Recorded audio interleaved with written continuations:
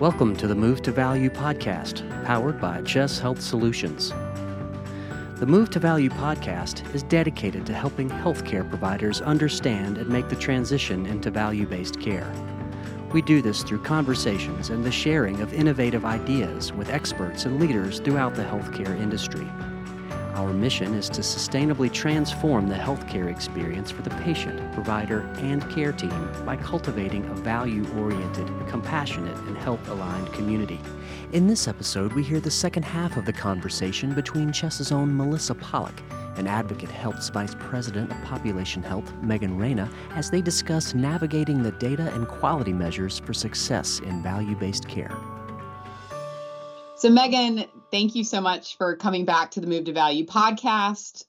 Really excited to talk to you a little bit more about population health at Advocate. And curious, we did talk last time about ACO REACH.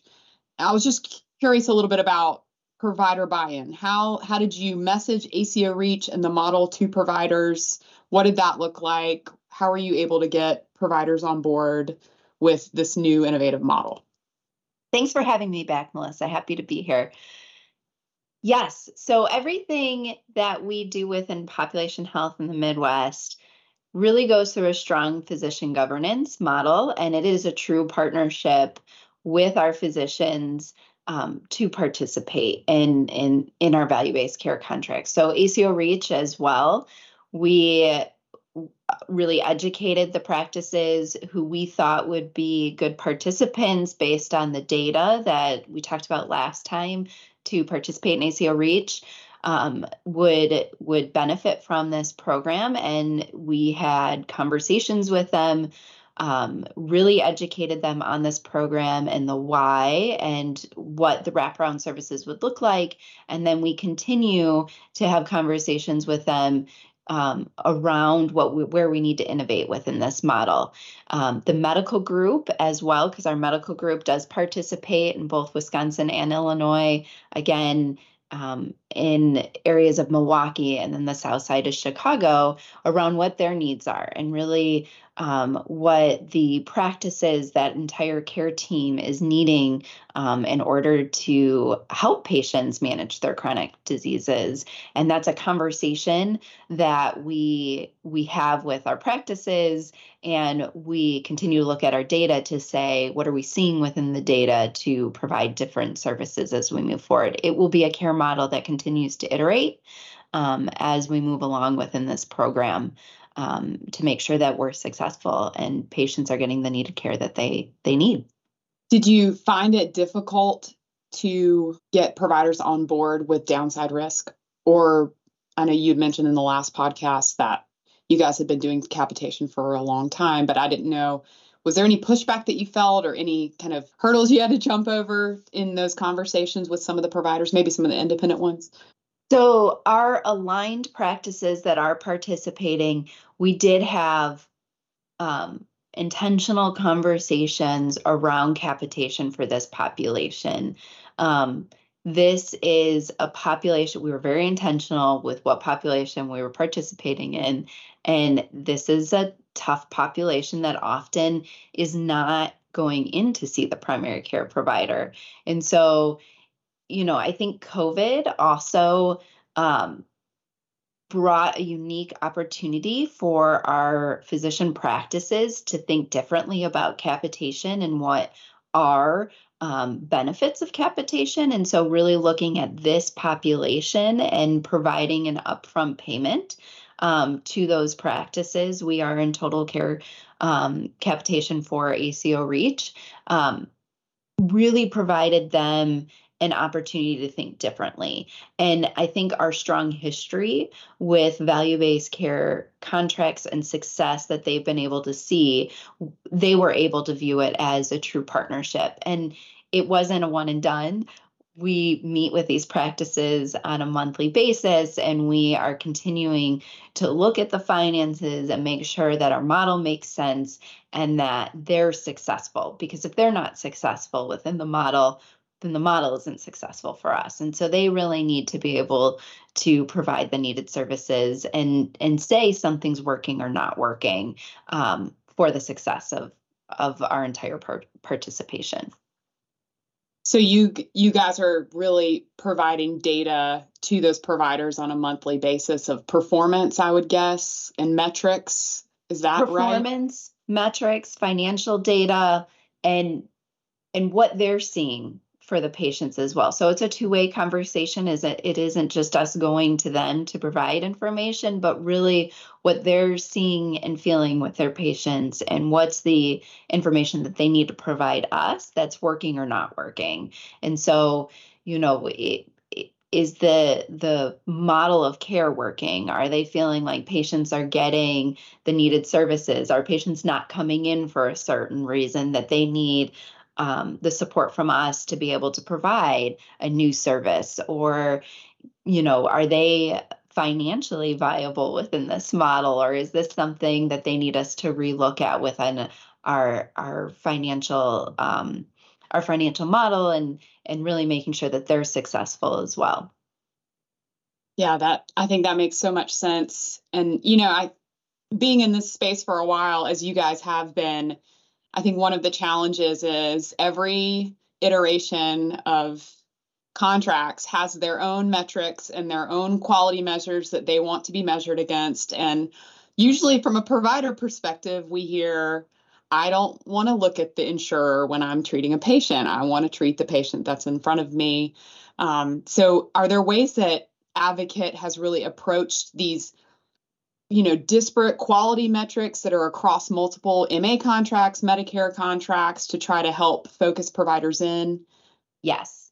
So this is a great point. And taking quality in particular, we every year put this massive spreadsheet together that says what are the different quality metrics across all of our value-based care contracts. And we're in value-based care not just for Medicare, so not just 65 and plus, but also with pediatrics, which I think grows that list beyond just, the adult metrics as well.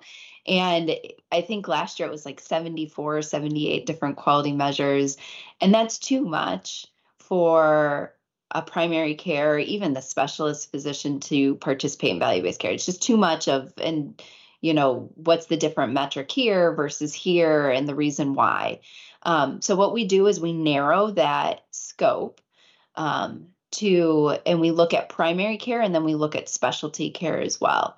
And we narrow that scope, and primary care, because we include pediatrics, is about 20 quality measures.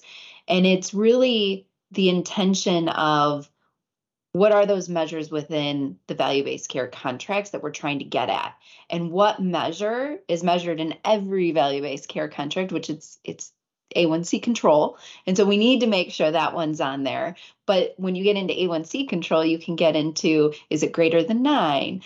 Less than 9, less than 8, right? What does control really mean? And so what we do is we go through our physician governance that I spoke about earlier, and really getting the buy-in of the physicians as to what measures matter to them when they're actually seeing patients. And then we tailor those measures. So we use national measures, tailor them to those 20, and then measure across, and we try to measure across all of our value-based care contracts. Our medical group looks at all patients, all payers, to make sure that it's really about the processes and how we're providing the care versus one particular measure within a value-based care contract. Now, we do have a quality team that also supports that measure development and really that measure of performance. And that quality team might focus centrally on a specific population or a specific measure that might be different than how we're measuring it within our how we're holding our physicians accountable. But that's then on the quality team versus on the practicing physician. Gotcha. So it's a little bit different what's seen at the provider level as opposed to what we're having to report back to payers, which that completely makes sense. I have a kind of off the cuff question. I know CMS a couple of months ago put out this blog about, I think it was like the universal quality metric set that they wanted to come up with or to propose. I'm probably calling it the incorrect thing. But I didn't know what were your thoughts about that? If CMS imposing kind of a universal set of measures across not just Medicare, but MA and down the line. I'm very happy CMS is thinking about this, because nationally, this is what we've been asking them to do. I think they need to focus. I think it's a good start. I'll put it that way. Agreed. I don't know if I think all of the measures are perfect, but I think it's a really good start as to how they're thinking about this. And I'm happy that they're looking at MSSP and MA, and they're looking at pediatric measures as well. So that means Medicaid, right? And they're looking at what are all the different types of value-based care contracts. It's got to start with CMS, and then the other payers hopefully will follow suit after CMS does it. So it's a really good start. Agreed. Yeah, I think them setting the trend and kind of setting that benchmark and then letting it trickle down, I think is historically what we see happen anyway. So agree with you on that. For providers that are just starting out in value-based care or are just coming out of medical school and may not know anything about value-based care, just curious your thoughts on, what's the best way to deliver the best outcomes for their patients? Is there any education work that Advocate does about value-based care for providers? So value-based care is a team sport, and the education really revolves around what does that team look like and what is needed to be successful in value-based care. And I think one of the strong things that Advocate Health, and particularly in the Midwest, just because that's my history, is what do we need to do and how do we need to iterate that team to help physicians be successful within value-based care. For someone who's new, just starting out, it's really taking that first step forward, in that you can't solve everything. And if you look at the data within value-based care, it can be overwhelming because it's what's the first thing that I need to tackle. And really, it's just taking that first step forward to focus, choose something to move forward within the data that there's an opportunity, and just continuing to take that step forward.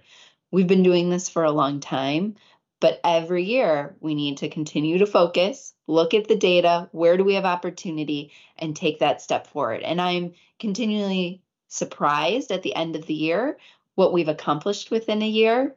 But then when you look at the data, there's more that we still need to do. And that I think that's the important thing, is that you just have to take that step forward within value and continuing to move forward to be successful. And you're always going to have something else, but it's really that team and how you bring that team together to innovate and continue to move forward.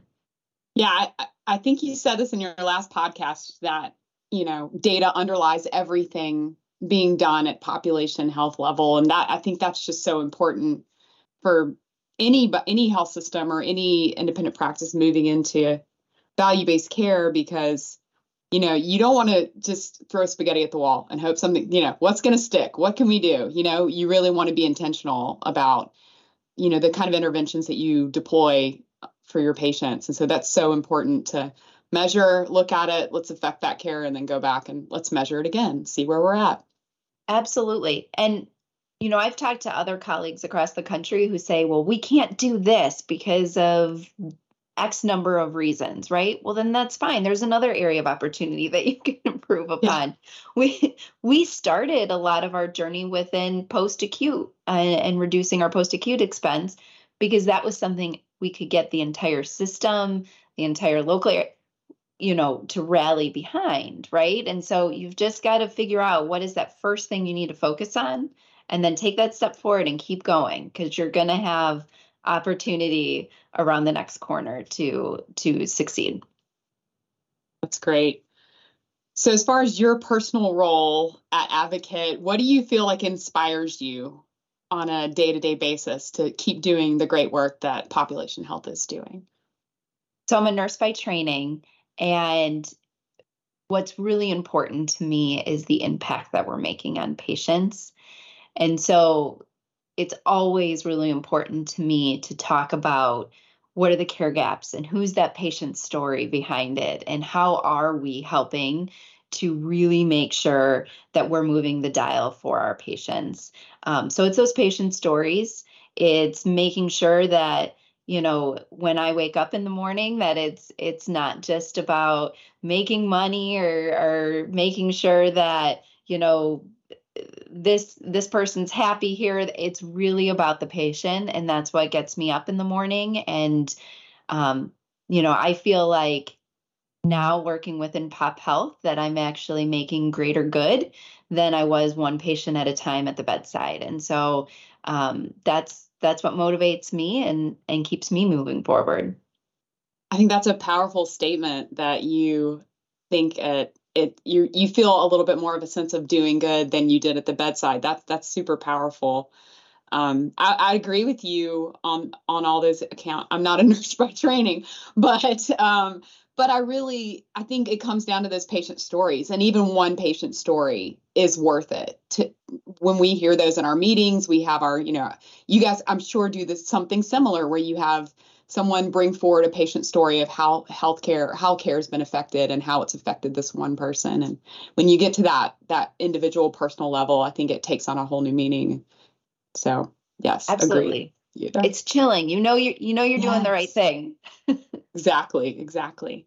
So as far as the future, what do you feel like is the focus for your population health team kind of in the next 5 years looking forward? Great question. So really looking at how we optimize our chronic disease management across the continuum. So one of the things we're really working on now is renal care. So, and there's a lot of focus with different healthcare disruptors on the end stage of renal care. And that's absolutely important. There's lots of focus and, lots of disrupting to do in that.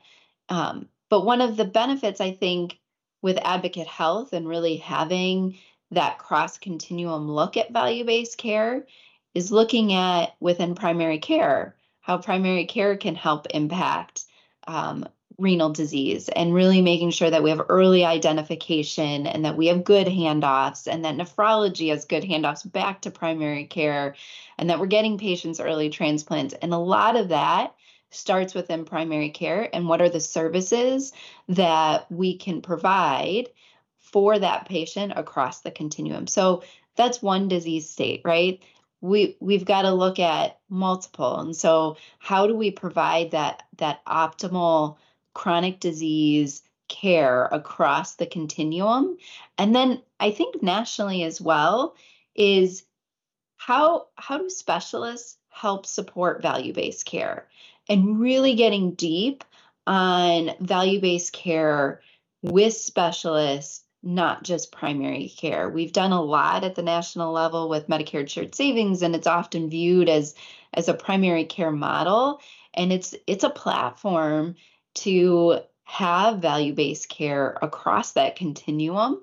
And then I would also just say, looking at that spectrum, I usually say from birth to death, but someone said it actually should be from conception to death, and really looking at the care that we're providing mothers who are pregnant, and helping set that baby and that person up for success for the rest of their life, and really making sure that we're providing the needed services so that they can live a healthy life and manage whatever comes their way. Great. Well, Megan, I really appreciate you joining us. I think it's such a great conversation. So once again, thank you. And I'm excited to hear in the coming years all the great work that Advocate Health is doing. My pleasure. Thank you so much, Melissa, for having me. Thanks for listening to the Move to Value podcast, powered by Chess Health Solutions. where our mission is to sustainably transform the healthcare experience for the patient, provider, and care team.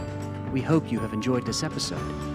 As always, you can head over to movetovaluepodcast.com to sign up for the email list, as well as check out all the resources in the show notes. If you are interested in continuing to hear about value-based care and how it impacts you, you can subscribe to this podcast on your favorite podcasting platform. Also, we would love it if you would share the Move to Value podcast across social media and leave a rating and review. See you next time.